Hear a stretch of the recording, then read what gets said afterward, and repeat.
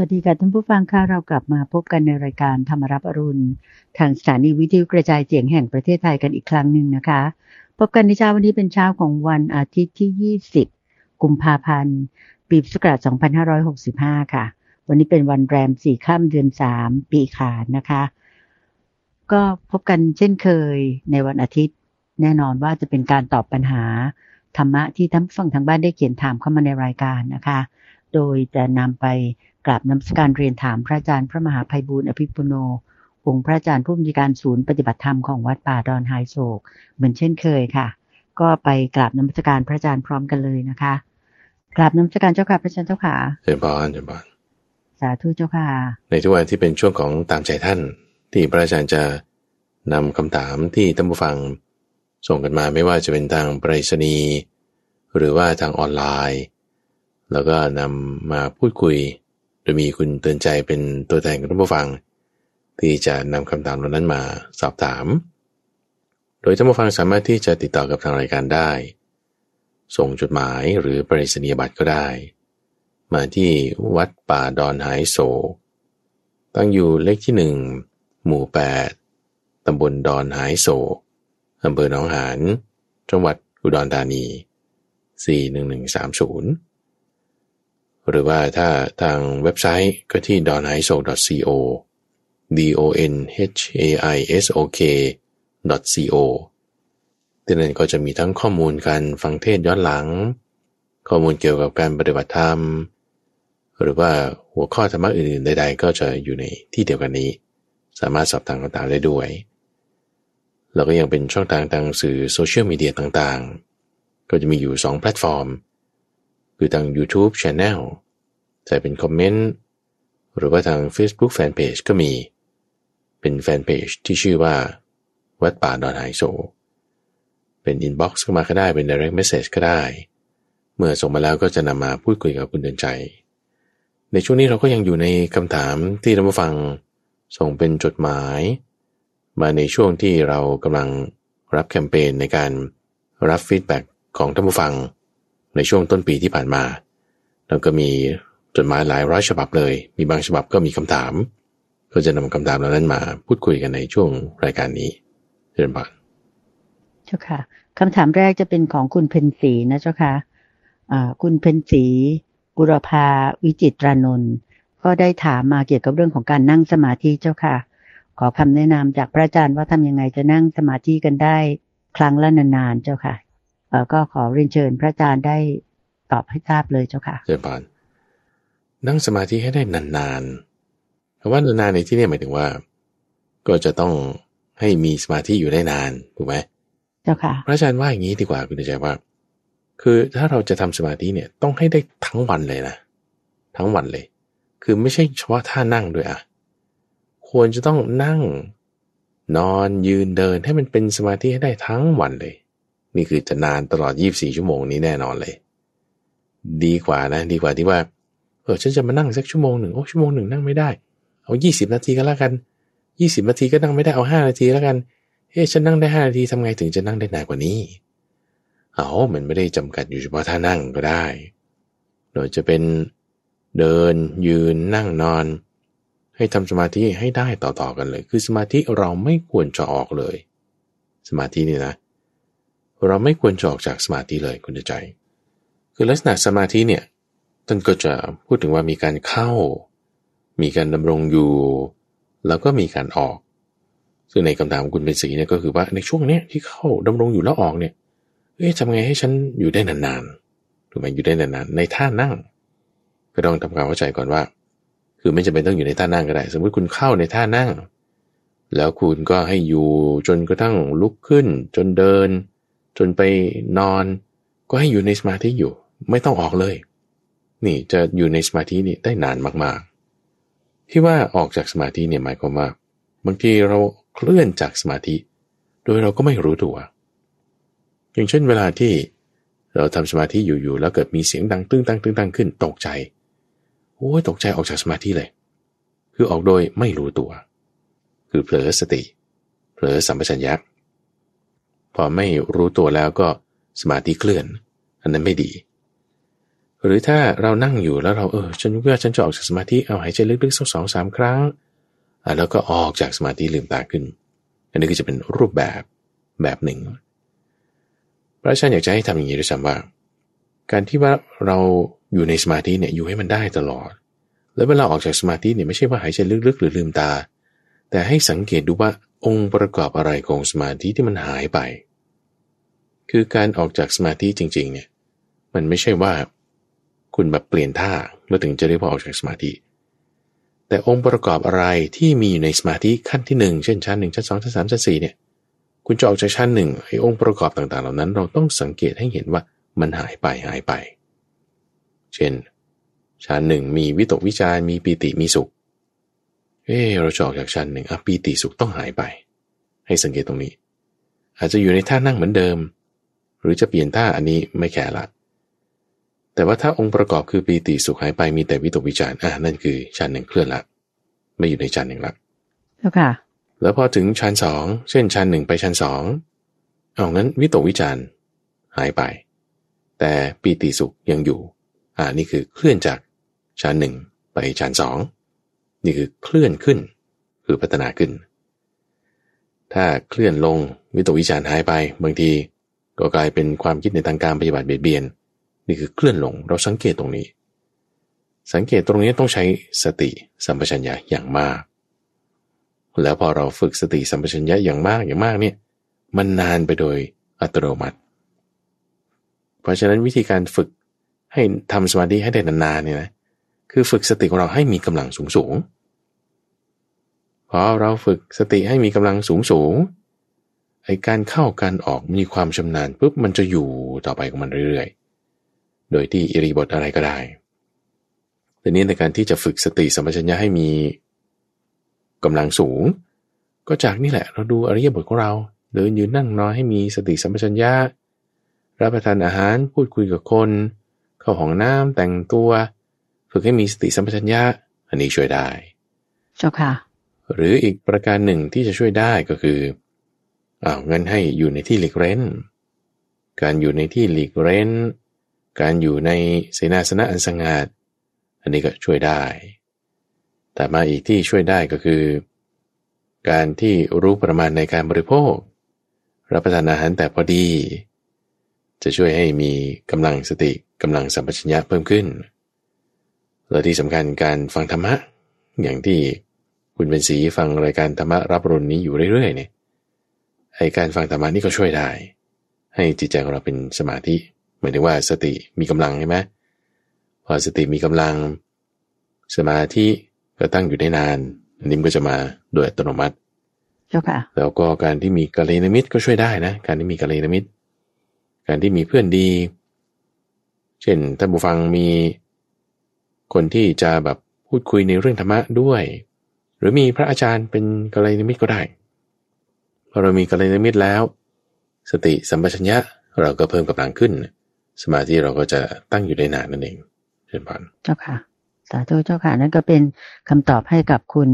ผู้ถามท่านแรกก็คือคุณเพ็ญศรีนะเจ้าค่ะท่านต่อไปนี่ก็ถามมาเกี่ยวกับเรื่องของการนั่งสมาธิเหมือนกันเจ้าค่ะคุณชมพูนุชนะเจ้าค่ะคุณชมพูนุชนี่ถามมาว่าอานิสงส์ของการนั่งสมาธิเนี่ยมีอย่างไรบ้างแล้วก็สมาธิเนี่ยมีระดับของสมาธิอย่างไรก็ขอความเมตตาพระอาจารย์ได้กรุณาตอบเลยเจ้าค่ะนิมนต์เจ้าค่ะสมาธิมีทั้งหมด9ระดับด้วยกันมี9ระดับโดยสมาธิเนี่ยท่านจะระบุถึงความสุขคือความสุขเป็นสมาธิหมายความว่าไงหมายความว่าสมาธิ9ระดับเนี่ยนะคือเราก็จะเริ่มจากเอาขั้นศูนย์ก่อนขั้นศูนย์คือมีทั้งหมด10ขั้นศูนย์เนี่ยก็คือเรื่องของกามความสุขที่เกิดจากกามความสุขที่เกิดจากตาหูจมูกลิ้นกายนี่คือขั้นศูนย์แล้วพอเรากำจัดเจ้าความคิดในทางกามความสุขที่เกิดจากทางกามออกไปก็จะมีวิตกวิจารเหลือแต่วิตกวิจารคำว่าวิตกวิจารนี่คือความคิดนั่นเองความคิดในหัวของเราเนี่ยบางทีมันก็เป็นความคิดเป็นในทางกามสมมติเราเสพกามมากๆคือกามคุณเช่นดนตรีไพเราะอาหารอร่อยนี่ก็เรียกว่าเป็นวัตถุกามมีวัตถุกามผ่านเข้ามาทางตาทางหู จิตใจเรามีความยินดีมีความสุขความกำหนัดยินดีเพลิดเพลินพอใจไปในกามวัตถุนั้นน่ะคือกามเนี่ยคือความกำหนัดยินดีเพลิดเพลินพอใจทีนี้ถ้าเราเอาความกำหนัดยินดีเพลิดเพลินพอใจออกไปก็คือหมายความว่าเอาความคิดนึกในทางกามนี้ออกไปก็จะเหลือแต่ความคิดอื่นๆที่ไม่ใช่กามตัวนี้ท่านจึงเรียกว่าเป็นวิตกวิจารวิตกคือความคิดที่ไปในเรื่องต่างๆเช่นเราคิดว่าฉันจะให้ทานที่นั่นที่นี่ฉันจะไปปฏิบัติธรรมที่นั่นที่นี้นี่คือวิตกวิจารก็คือคิดไปว่าในเรื่องนั้นจะมีรายละเอียดยังไงเช่นถ้าจะให้ทานฉันจะให้อะไรให้ที่ไหนให้เมื่อไรนี่คือวิจารถ้ามีวิตกวิจารแล้วมีปีติมีสุขนี่คือเริ่มเป็นองค์ประกอบของฌานที่หนึ่งในขั้นที่หนึ่งที่เราจึงจะค่อยนับหนึ่งตรงนี้จากการนับหนึ่งตรงนี้ทีนี้ต่อขึ้นไปอีกถ้าสมมติว่าเราเกิดไปคิดในทางกามอีกกลับไปอีกก็คือคุณเคลื่อนจากฌานที่หนึ่งนี่คือกลับมาในกำลังคุณเป็นศีลในข้อแรกนะที่ว่าออกจากสมาธิเนี่ยคือคุณออกจากสมาธิแล้วออกจากฌานหนึ่งแล้วแต่ว่าถ้าเราออกแบบว่าเลื่อนขึ้นที่พูดไปสักครู่คือออกแบบเลื่อนลงก็คือออกจากฌานหนึ่งก็มีปีติสุขด้วยนะทีนี้ถ้าออกแบบเลื่อนขึ้นก็คือขึ้นไปฌานสองบางทีก็มีความคิดนึกในทางการบ้างฉันไม่อยากจะเป็นอย่างนั้นเลยเอางี้แล้วกันอย่าไปคิดมันเลยความคิดเนี่ยไม่คิดเลยเอาวิตกวิจารณ์ออกไปพอเอาวิตกวิจารณ์ออกไปเหลือแต่ปีติสุขนั่นคือคุณเลื่อนขึ้นไปฌานสอง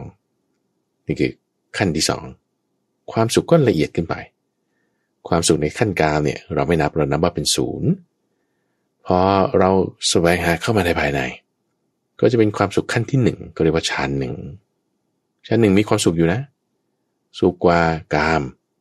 แต่สุขไม่เท่าฌานสองก็สุขขึ้นไปอีกก็จึงเอาความสุขเนี่ยมันเป็นตัวเลเวลวัดความเป็นสมาธิความที่จิตสงบลงเนี่ยคือความที่จิตนั้นมีความสุขมากขึ้นการที่จิตเสพกามก็มีความสุขอยู่แต่ว่ามีโทษมากไม่คุ้มกันชั้นหนึ่งเป็นยังไงก็มีความสุขด้วยแต่มีโทษน้อยกว่าจึงเริ่มนับขึ้นมาว่าเป็นความสุขที่เกิดจากในภายในเป็นความสุขที่เกิดจากเนกขัมมะเป็นความสุขที่เกิดจากความรู้ยิ่งรู้พร้อมนี่คือความสุขที่เกิดจากสมาธิมาในฌานที่หนึ่งแล้วก็ไล่ไปฌานที่สองไม่มีวิตกไม่มีวิจารมีแต่ปีติและสุขอันเกิดจากสมาธิแล้วก็ไล่ไปฌานที่สามคือมีแต่ความอุเบกขาแล้วก็มีสุขที่เกิดจากอุเบกขามาข้อที่สามแล้วก็ที่สี่ก็คือเอาความสุขออกไปเหลือแต่อุเบกขาล้วนๆพอมีอุเบกขาล้วนๆความสุขไม่มีมันกลับมีความสุขที่ละเอียดยิ่งขึ้นกว่ากันไปอีกอันนี้คือขั้นรูปคือขั้นสี่1 2 3 4ขั้นแรกเจ้าค่ะถัดมาก็เป็น5 6 7 8นี่ก็จะเป็นศัพท์ที่ไม่รู้จะอธิบายไงคือจะเป็นศัพท์ของเทคนิคเทอมนะว่าคืออากาสานัญจายตนะ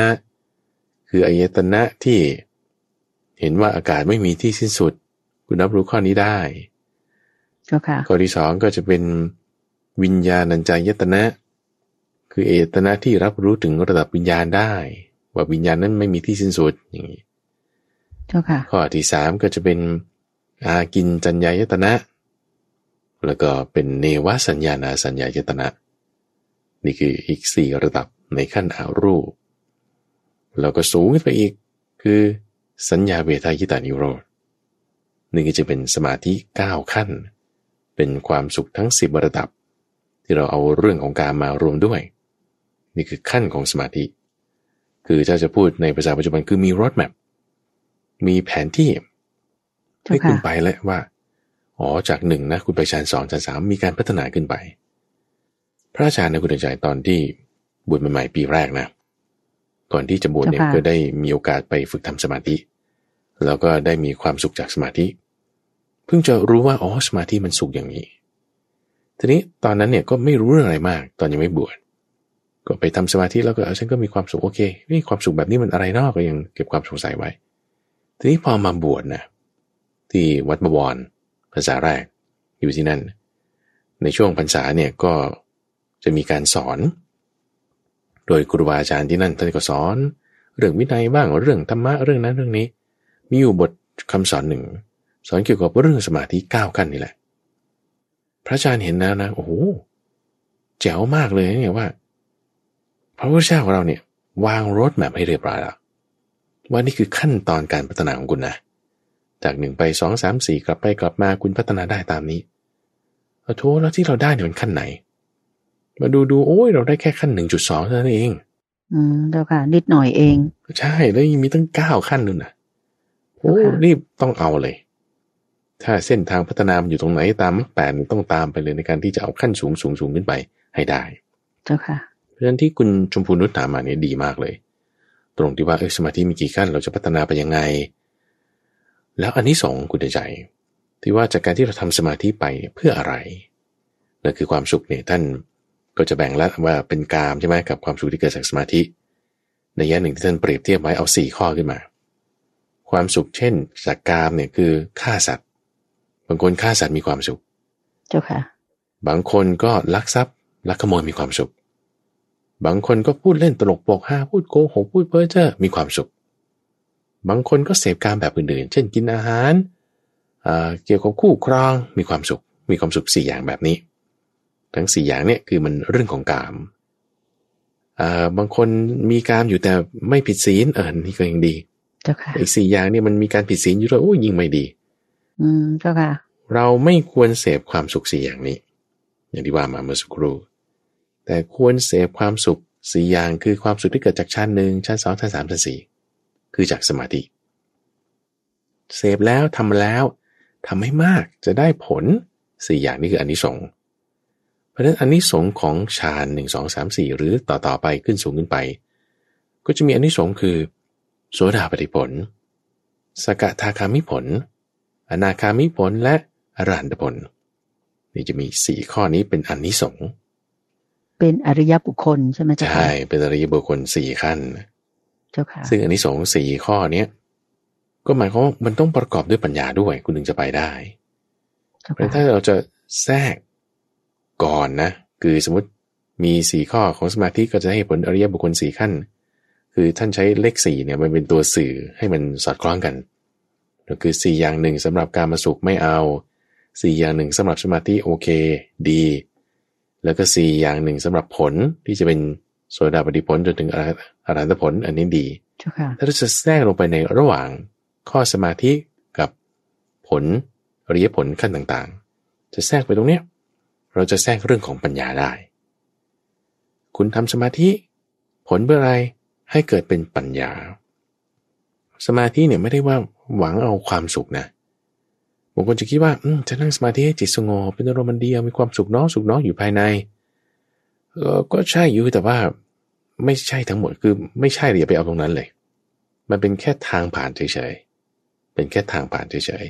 ๆเพราะว่าไอ้ความสุขที่เกิดจากสมาธิเนี่ยมันก็ยังเป็นเวทนาอยู่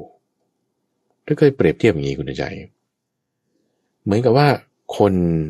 ถูกแบบตกลงไปในแม่น้ำและแม่น้ำเนี่ยเป็นลำธารที่มันเชี่ยวมาก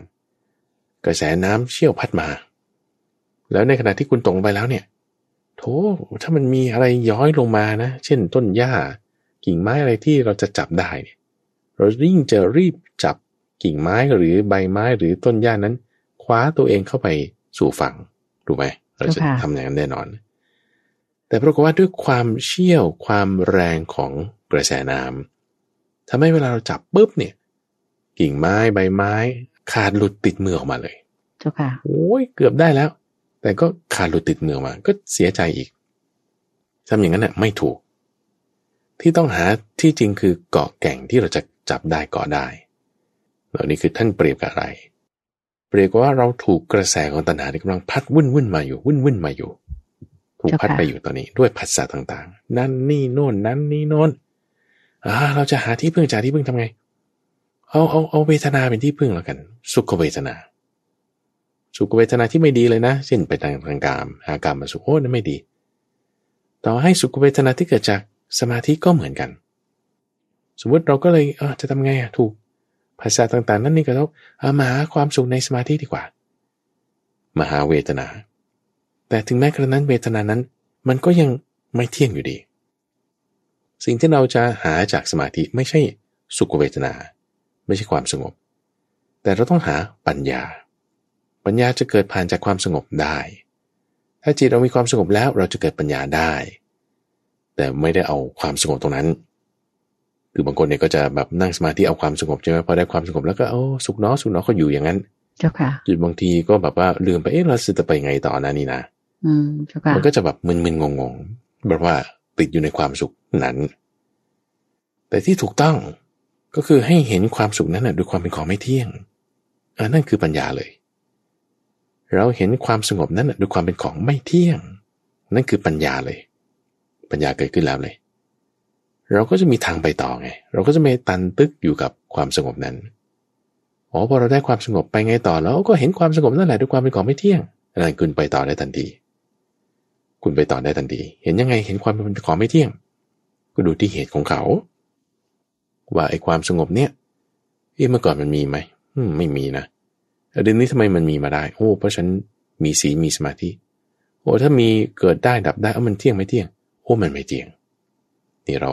พินิจพิเคราะห์พิจารณาอย่างนี้ก็เลยจะทำให้แบบว่าเรามีปัญญาเกิดขึ้น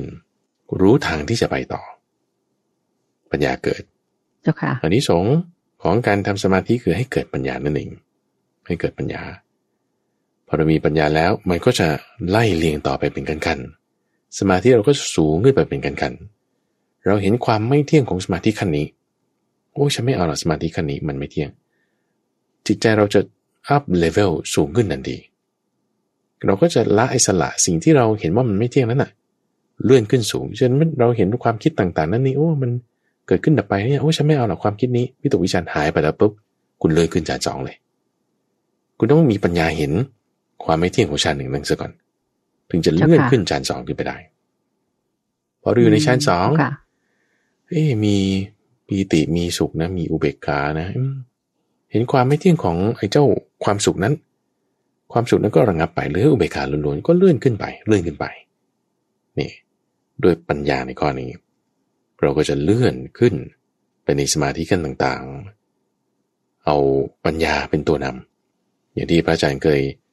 พูดถึงในช่วงก่อนๆว่าปัญญาเนี่ยเป็นเหมือนกับตัวเจาะแทงทะลุทะลวงเข้าไปในดินแดนใหม่ๆที่เราไม่รู้คือ break through เข้าไปคือผ่านขึ้นไปในสิ่งดีๆคือเพิ่มขึ้นละเอียดลงไปว่างั้นเถอะการทำสมาธิเนี่ยจึงให้เกิดปัญญาข้อนี้สำคัญแล้วให้มีความสงบที่สุดของสุดๆของความสงบก็คือนิพพานตัวนั้นจะเป็นที่ไปแล้วก็พอเราเห็นได้แง่มุมไหนก็ได้จากชั้นไหนก็ได้ถ้าแง่มุมจากชั้นหนึ่งไปชั้นสองคุณก็ทะลุไปชั้นสองแต่ถ้าเห็นในแง่มุมของชั้นหนึ่งเองว่าตัวตนของเราไม่เที่ยงคุณก็มันเป็นโสดาบันจนถึงอรหันต์ได้ในชั้นที่หนึ่งนั้นเจ้าค่ะนี่คือคำถามคุณชมพูนุชเดินมาเจ้าค่ะสาธุเจ้าค่ะก็หวังใจว่าคุณชมพูนุชคงจะเข้าใจแล้วนะคะต่อไปเป็นคำถามมาจากจังหวัดตรังเจ้าค่ะอำเภอสิเก่านะเจ้าค่ะคุณลาบหนูเกิดได้กราบนมัสการเรียนถามพระอาจารย์พระมหาไพบูลย์มาว่ากรรมของคนที่เป็นบ้าเนี่ยเขาทำอะไรมาเขามีกรรมอะไรมาถึงเป็นแบบนี้แล้วก็ทางคุณลาบเองก็ได้ถามไปถึงเรื่องของในเขาเรียกว่าเป็นธรรมบทไหมเจ้าค่ะที่เป็นเรื่องราวของนางมานิกาแล้วก็นางพรามณีอะไรต่างๆเนี่ยเจ้าค่ะนิมนต์พระอาจารย์เลยเจ้าค่ะเชิญพรคนที่เป็นบ้าเป็นประสาทไม่ดีกรรมที่ทำมาก็คือดื่มสุราเมรัยกินดื่มยาเสพติดกินยาเสพติดเสพแล้วก็ไปตกนรกก่อนแล้วตกนรกก่อนเรียบร้อยแล้วถ้ารอดพ้นจากนรกมาก็จะเป็นประสาทเป็นบ้าพวกนี้แหละจะเป็นแบบเพ้อมึนๆตึงๆอะไรเงี้ยนะจะเป็นหรือเอาไว้ต้องรอชาติหน้าเราคุณใจบางทีชาตินี้เราเห็นเรื่องได้เลยเราคนที่เสพยาเสพติดจนแบบเป็นประสาทก็มีดื่มสุราเมรัยจนเป็นโรคพิษสุราเรื้อรังเป็นบ้าไปก็มีแล้วก็เห็นได้นี่คือกรรมที่ทำมาแล้วก็ถ้าเผื่อว่ารอดพ้นจากกรรมนั้นแล้วบางทีก็ไปตกนรกแล้วกลับมาก็เกิดเป็นคนประสาทแล้วนอกจากนี้อาจจะรวมถึงการเสียทรัพย์ด้วยการที่เกิดมาในตระกูลยากจนไม่เคยมีอันจะกินหรือมีอวัยวะบางอย่างบกพร่องต าบอดข้างเดียวหรือว่าไม่เปลี่ยนเสียขานี่คือจะลักษณะที่เป็นหมามืดเจ้าค่ะมืดนี่คือหมายถึงไม่สว่างประเด็นก็คือว่าถ้าสมมติเราเป็นบ้าอยู่ตอนนี้หรือเป็นประสาทอยู่ตอนนี้เราจะแก้ยังไงซึ่งมันแก้ยากเลยคนที่เป็นบ้าเป็นประสาทก็จะไม่รู้ว่าตัวเองควรจะไปทางไหนเจ้าค่ะพวกนี้โดยมากไม่รู้ตัวว่าตัวเองบ้าหรือว่าสติไม่ค่อยดีใช่ใช่แล้วถ้ามามืดในนัยยะอื่นๆเช่นอาจจะเกิดในตระกูลต่ำไม่ค่อยมีเงินทองเราก็ควรจะไปในทางสว่างคือทำกุศลธรรมทีนี้พอพูดถึงเรื่องความบ้าเนี่ยมันไม่ใช่แค่ว่าคนเป็นประสาทแล้วก็จะบอกว่าเป็นบ้านะแม้แต่คนดีๆเนี่ยคุณใจก็บ้าได้เจ้าค่ะบ้าคือวิปลาสในลักษณะที่ว่าเห็นสิ่งที่ไม่เที่ยงว่าเที่ยงนี่มันเป็นวิปลาสในด้านของธรรมะศาสนาพุทธเราจะเป็นแบบนั้นนะเจ้าค่ะเห็นสิ่งที่เป็นทุกข์ว่าเป็นสุขอันนี้บ้าเห็นสิ่งที่ไม่ใช่ตัวตนว่าเป็นตัวตนเนี่ยบ้าเพราะฉะนั้นคนดีๆอย่างเราเนี่ยแหละนะรักษาศีลไปทำงานได้มีอาชีพการงานต่างๆบางที่เป็นประสาทนะถ้าเรายึดติดในสิ่งที่ไม่เที่ยงเป็นทุกข์เป็นอนัตตาเจ้าค่ะแล้วก็พอเจอเรื่องกระทบใจแรงๆเช่นสูญเสียคนที่เรารักหรือสูญเสียสิ่งที่เรารักแล้วเกิดเหตุการณ์ร่ำให้คร่ำครวญทุบอกชุกตัวเหมือนคนเป็นผู้งุนงงคลั่งเพ้ออันนี้คือเป็นประสาทอยู่ชั่วระยะเวลาหนึ่งเจ้าค่ะเพราะฉันเคยเห็นนะคนที่สูญเสียคนที่รักอย่างเงี้ยนะเช่นสูญเสียพ่อแม่หรือสูญเสียลูกปรากฏโอ้ยร้องไห้เป็นวอกเป็นเวรจนกระทั่งบางทีเห็นลูกตายแล้วก็พอรู้สลบเสร็จเขาเอายาดมมาให้ดมรู้สึกตัวขึ้นมารู้ข่าวว่าลูกเสียสลบไปอีกรอบหนึ่งเหตุการณ์นี้เกิดขึ้นที่จังหวัดยโสธรโอ้น่าสงสารมากก็เพราะว่ายึดถือในสิ่งนั้นว่านี้เป็นลูกของเราเป็นตัวเราแล้วพอสูญเสียสิ่งนั้นไปก็เลยเหมือนกับว่าเป็นบ้าไปเลยเจ้าค่ะเพราะฉะนั้นจะไม่ให้วิปลาสแบบนี้ก็ต้องเห็นสิ่งที่เป็นทุกข์เนี่ยว่าเป็นทุกข์อย่าไปเห็นว่ามันเป็นสุขสิ่งที่เป็นทุกข์แล้วเราเกิดความสุขขึ้นในสิ่งนั้นเนี่ยอันนี้เป็นภาพลวงตาเฉยๆเจ้าค่ะเป็นเหมือนพยับแดดที่ลวงว่ามันเป็นอะไรนะเป็นโอเอซิสนะนี่นะอยู่กลางทะเลทรายมีพยับแดดมากมองไปคิดว่าเป็นแหล่งน้ำโอ้ยเดินไปถึงอ้าวว่างเวอร์ไม่ถึงสักทีเจ้าค่ะไม่มีอะไรเลยเป็นแต่ทรายไม่ถึงสักทีโอ้แย่เลยนี่คือเป็นภาพลวงตาเฉยเราจะไปหาความสุขในสิ่งที่เป็นทุกข์เนี่ยไม่ได้เจ้าค่ะเราจะไปหาความเที่ยงในสิ่งที่ไม่เที่ยงเนี่ยไม่ได้สิ่งที่ไม่เที่ยงก็คือไม่เที่ยงแล้วคุณจะไปหวังว่าให้มันเที่ยงมันไม่ได้ถ้าเข้าใจเนี่ยคือคุณไม่ประสาทคุณไม่วิปลาสเราจะเอาสิ่งที่เป็นอนัตตาเข้าใจว่ามันเป็นอนัตตาไม่ใช่ตัวตนเข้าใจอย่างเงี้ยคือไม่วิปลาสเราจะเข้าใจความไม่เที่ยงเป็นทุกข์เป็นอนัตตาได้ยังไงก็คือต้องเข้าใจผ่านการที่เจริญมรรคแปดนั่นเองถ้าเราปฏิบัติตามอริยมรรคมีองค์แปดที่ว่าเราประสาทอยู่บ้าอยู่หายได้ดีได้เจ้าค่ะแล้วก็จริงๆบางคนที่ถ้าแบบว่าคิดมากมีปัญญาสูงเนี่ยนะอาจจะแบบวิปลาสมากก็ได้มีปัญญาสูงนี่คือหมายถึงเรียนสูงมีนวัตกรรมคิดนั่นนี่ได้มีตำแหน่งการงานหน้าที่เงินทองแต่วิปลาสในความยึดถือสิ่งนี้มากๆเลยก็มีก็ได้เนาะในขณะที่คนบางคนอาจจะไม่ได้เรียนสูงมีปัญญาน้อยๆแต่เขาไม่วิปลาสคือเห็นสิ่งที่ไม่เที่ยงว่าไม่เที่ยงเห็นสิ่งที่เป็นทุกข์ว่าเป็นทุกข์เขาปัญญาดีไม่ได้เรียนสูงเป็นคนเข็นใจด้วยซ้ำทำมาหากินก็หาเช้ากินค่ำอาจจะไม่ได้ร่ำรวยมีทรัพย์มากแต่มีปัญญาสูงไม่วิปลาสในการเห็นสิ่งที่เป็นทุกข์ว่าเป็นทุกข์เห็นสิ่งที่ไม่เที่ยงว่าไม่เที่ยง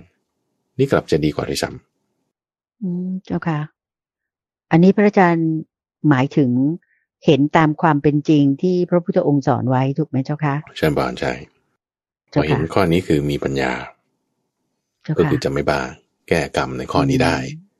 เจ้าค่ะแก้กรรมได้เนี่ยไม่ใช่ว่าเอาน้ำมนต์มารดหรือว่าไปนอนในโรง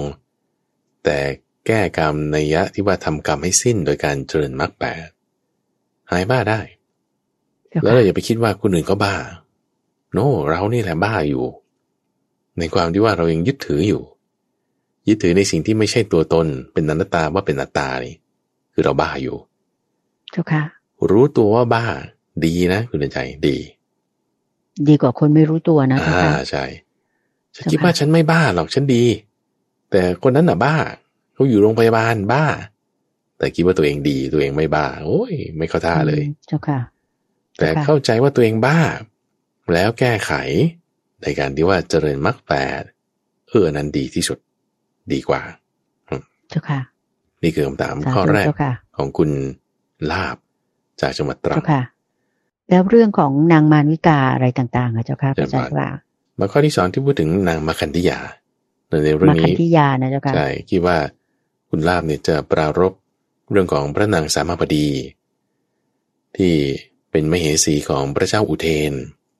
พระเจ้าอุเทนเนี่ยอยู่ที่เมืองโกสัมพีแล้วก็มีมเหสีอยู่3 องค์คือนางมาคันธิยานางวาสุรัตตาแล้วก็พระนางสามาบดี3 คนนี้เป็นมเหสีของพระเจ้าอุเทนเรื่องของพระเจ้าอุเทนนี่พระอาจารย์คิดว่ายังไม่เคยนำมาเล่าให้ฟังหรือถ้านำมาเล่าให้ฟังเนี่ยอาจจะเป็นบางส่วนบางตอนแล้วก็นานมากแล้วด้วยคิดว่าในวาระต่อไปในช่วงของนิทานบรรณนาจะนำเรื่องนี้มาเล่าให้ฟังได้เอาสั้นๆง่ายๆในที่นี้ก่อนเพื่อให้คุณลาบเกิดความเข้าใจแล้วก็เป็นบริบทให้ท่านผู้ฟังได้เข้าใจตามกันไปด้วยสิ่งที่คุณลาบเขียนถามมาก็คือว่าทำไมนางมาคันธิยาเนี่ยต้องมาจองล้างจองผลาญจองเวรพระพุทธเจ้าโดยการจ้างคนให้มาด่า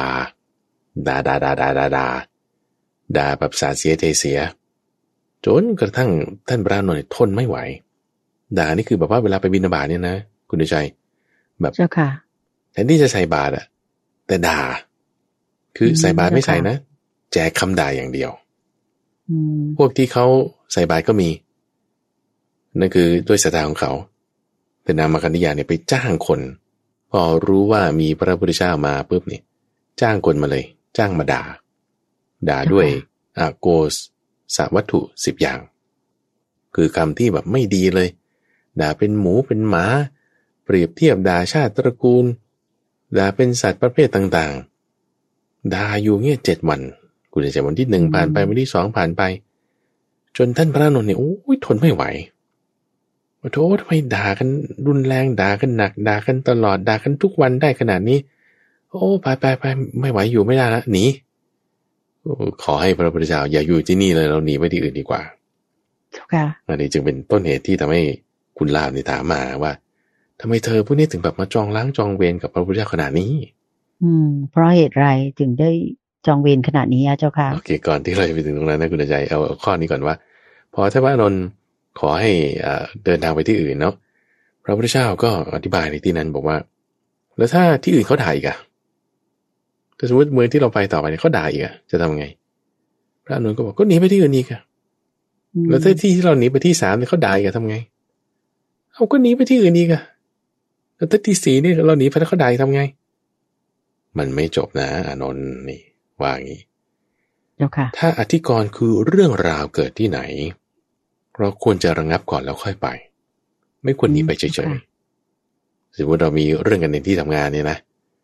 เอาก่อนที่คุณจะลาออกเนี่ยเคลียร์กันให้จบซะก่อนก่อนที่แบบจะแยกย้ายกันไปเนี่ยเคลียร์ให้จบมันก็จะ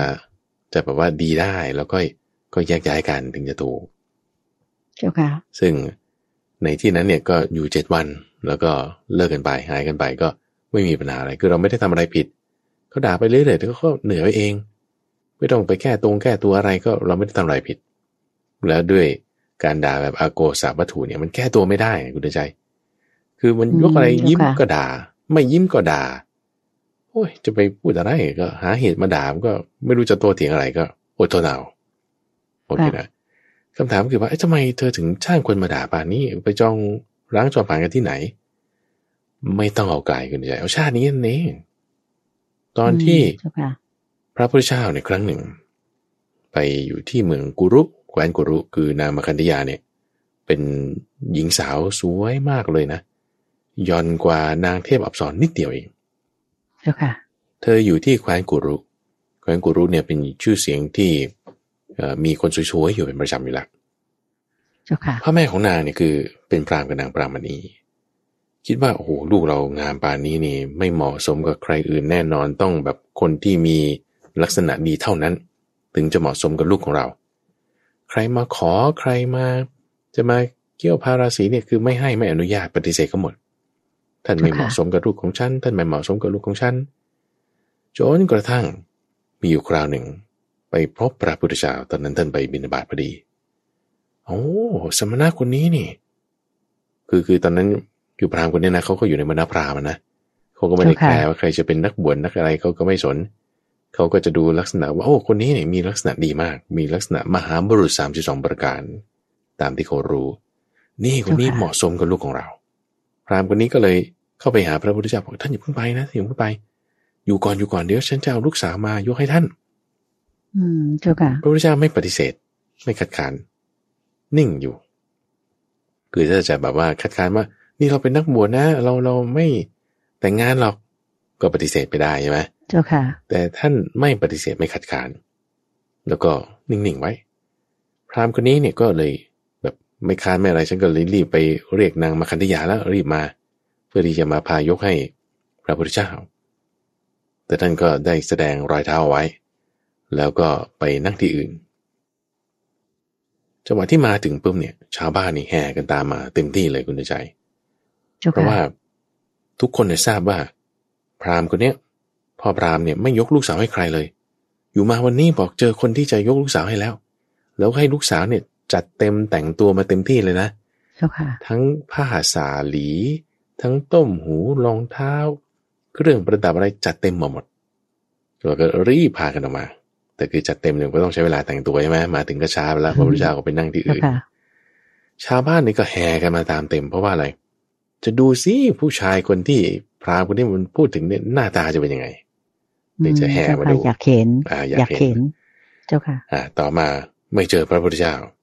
นางพรามณีคือแม่พราหมณ์เนี่ยนะเขาก็เป็นหมอดูลายเท้า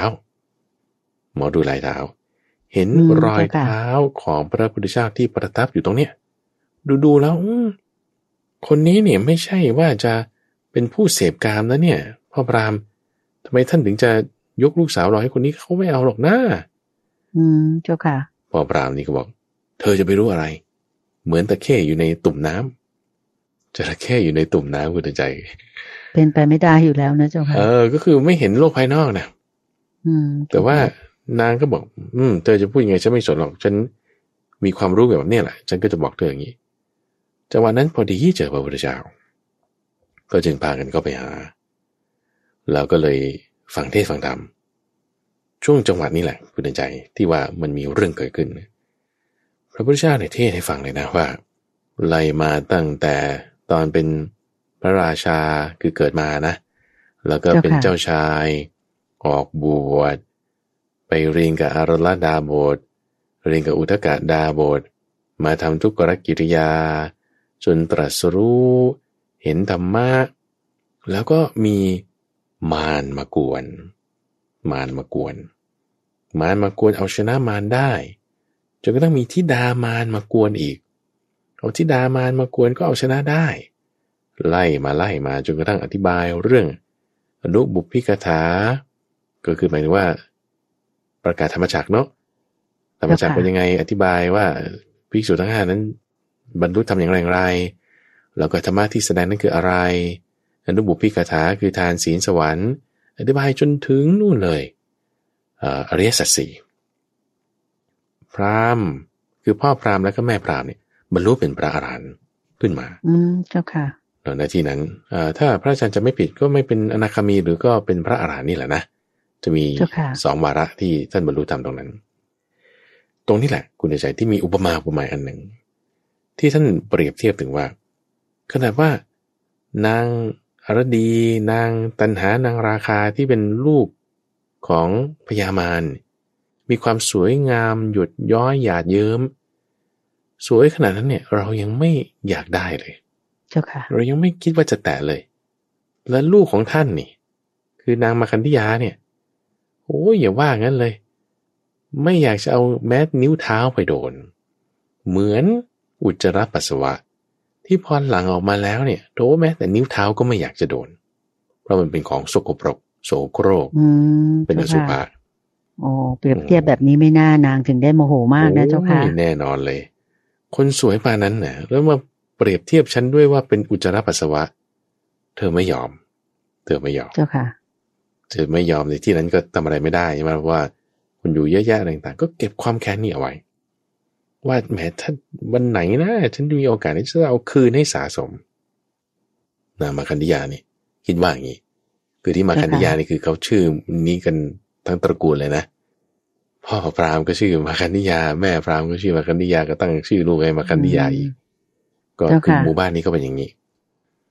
ก็จึงเนี่ยจึงเป็นเหตุให้ผูกอาฆาตตั้งแต่นั้นมาเจ้าค่ะแล้วใครนะที่เป็นเพื่อนของศัตรูคนนั้นเป็นศัตรูด้วยเข้าใจไหมคือศัตรูของศัตรูเป็นมิตรใช่ปะใช่เจ้าค่ะแต่ถ้ามิตรของศัตรูนั่นเป็นศัตรูของเราด้วยเจ้าค่ะหมายความว่าไงหมายความว่านางสัมมาวดีนี่แหละ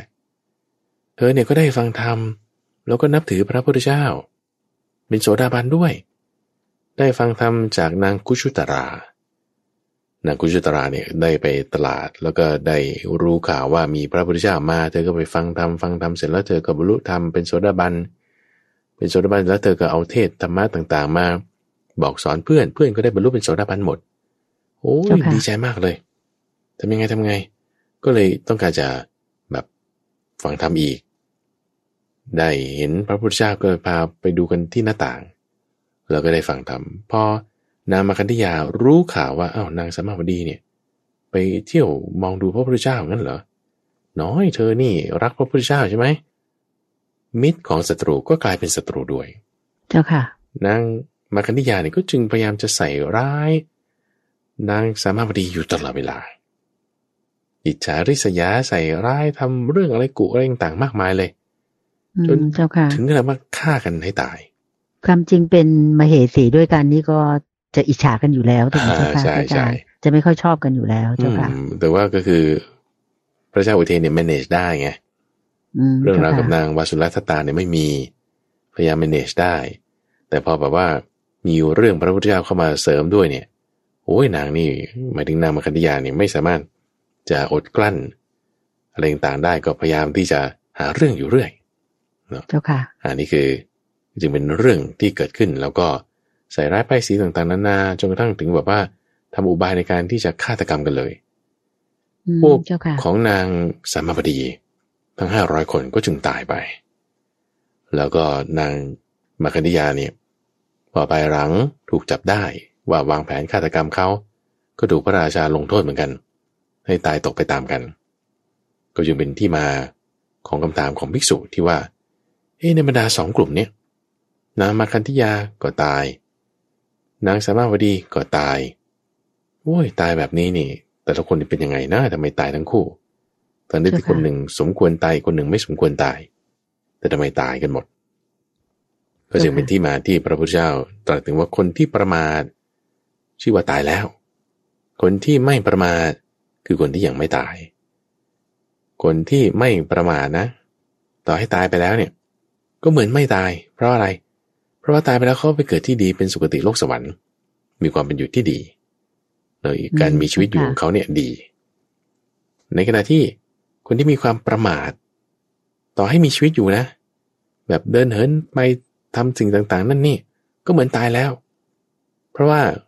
เป็นคนประมาทคือเป็นคนวิปลาสอย่างที่ว่าตอนแรกเนี่ยวิปลาสเป็นบ้าดีๆอยู่นี่แหละแต่เป็นบ้าเป็นอยู่นี่แหละแต่ตายแล้วเพราะว่าความประมาทของเขาความเผลอสติของเขาเป็นแบบนี้เจ้าค่ะ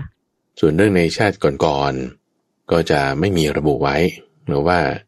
ทำไมพระนางมาคันธิยาถึงมาจองร้ายจองผานกับพระพุทธเจ้าใน ไม่ได้มีข้อระบุไว้ไม่เหมือนกับนางจินจามานวิกาจะมีหลายอย่างแต่ว่าของนางมกันธิยาเนี่ยไม่มี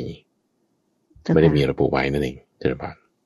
เจ้าค่ะโยมคิดว่าพระพุทธองค์คงมีเหตุผลนะเจ้าค่ะที่จะเปรียบเทียบแบบนี้โยมจำได้ว่าพระอาจารย์เคยเล่าว่าที่พระองค์เปรียบเทียบขนาดนั้นเพราะว่าคงอยากจะให้พราหมณ์คุณพ่อคุณแม่เนี่ยบรรลุถูกไหมเจ้าค่ะเห็นมีดวงตาเห็นธรรมถูกต้องคือการเปรียบเทียบนะจุดนั้น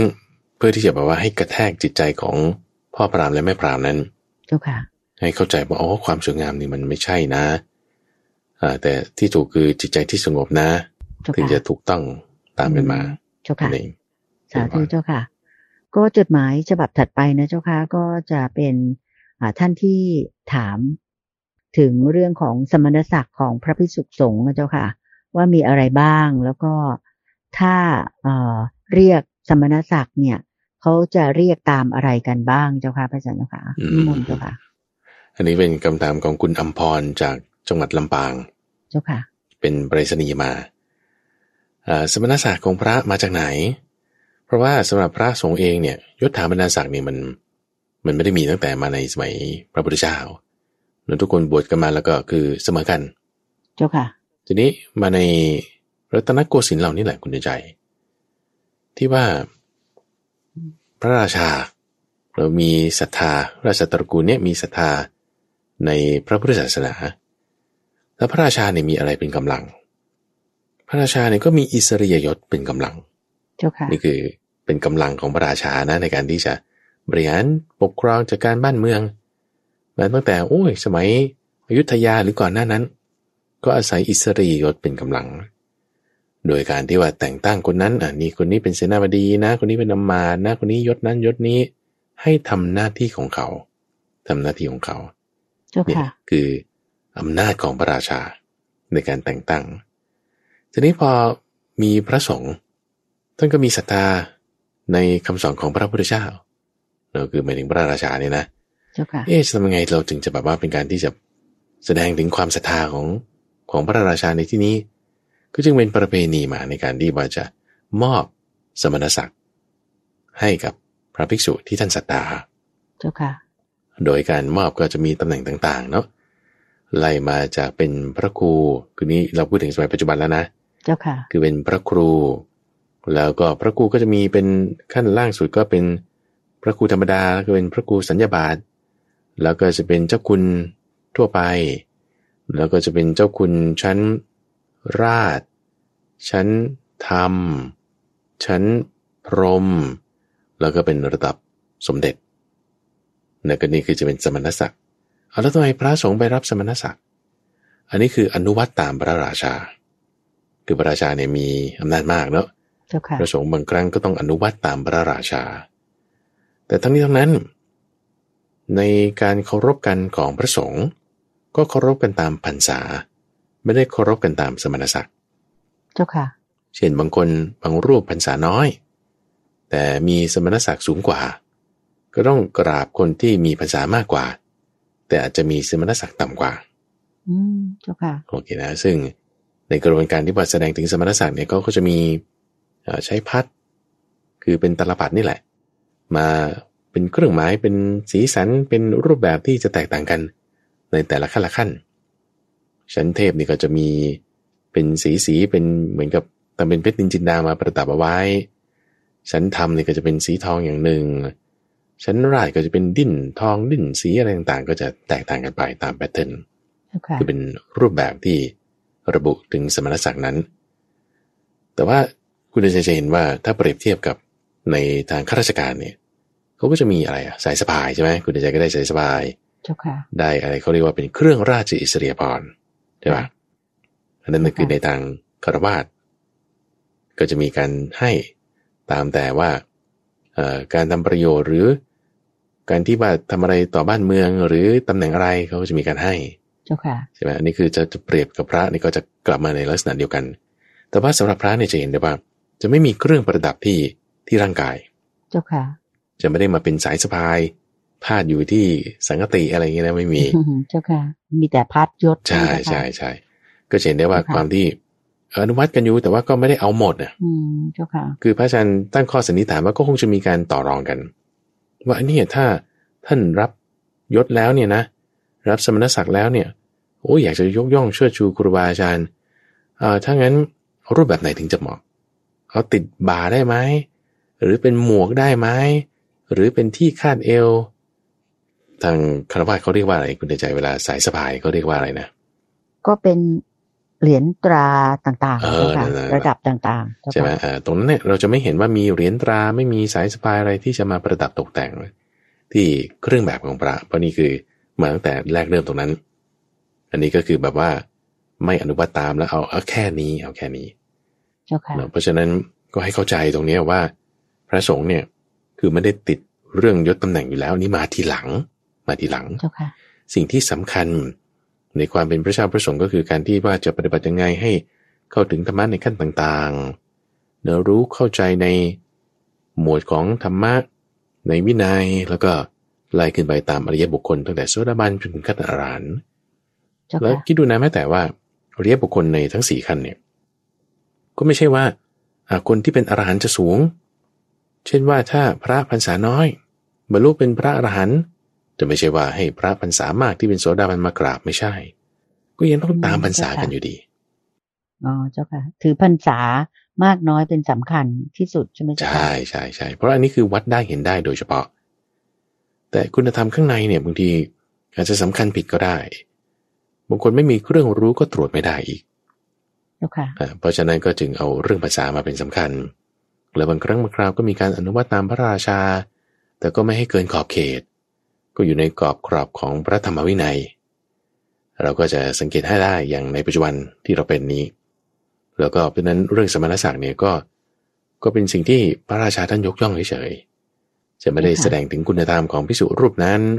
จะไม่ได้แสดงถึงความที่ว่าท่านบรรลุธรรมขั้นไหนแต่เป็นแสดงถึงศรัทธาที่ในราชตระกูลนั้นได้มีต่อคำสอนของพระพุทธเจ้านั่นเอง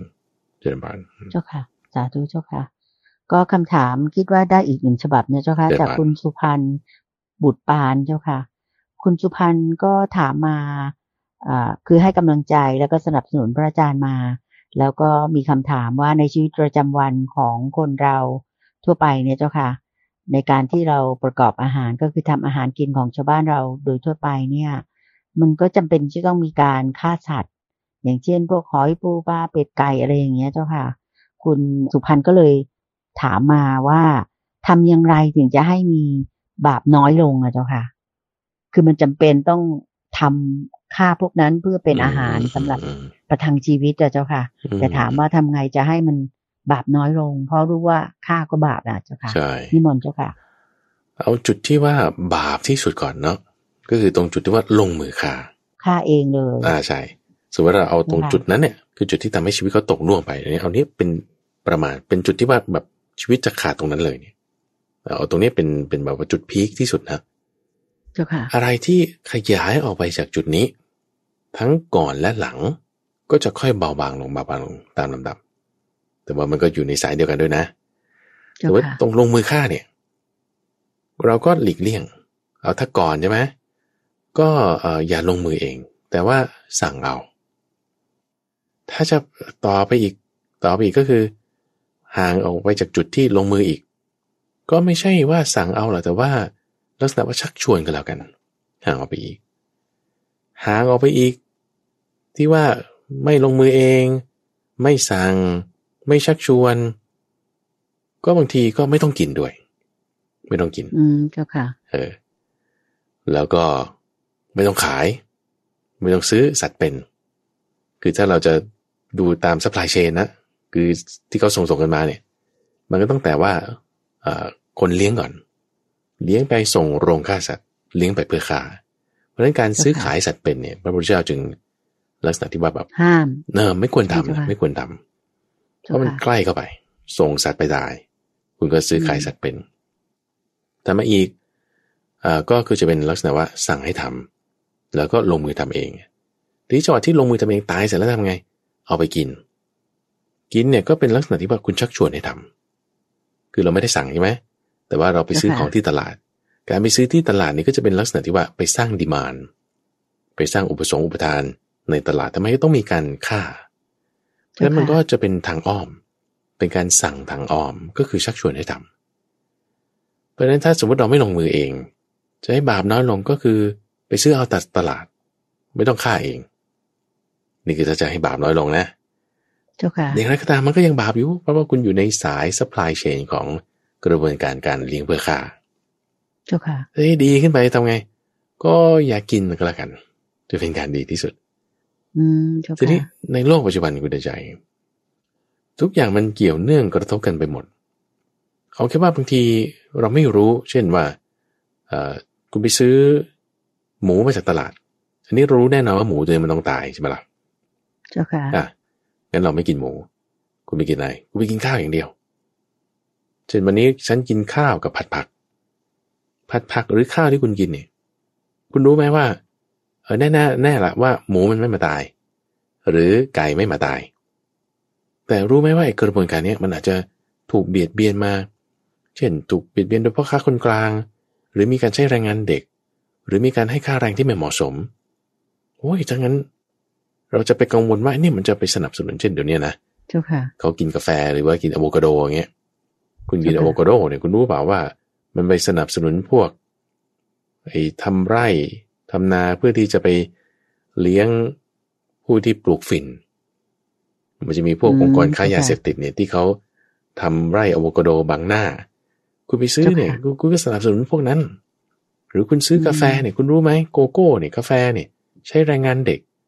โอ้ยถ้าเราจะคิดไปป่านนั้นนะคุณใจมันจะซื้ออะไรไม่ได้เลยเนี่ยทำอะไรไม่ได้เลยเนี่ยมันจะกินอะไรไม่ได้เลยเจ้าค่ะ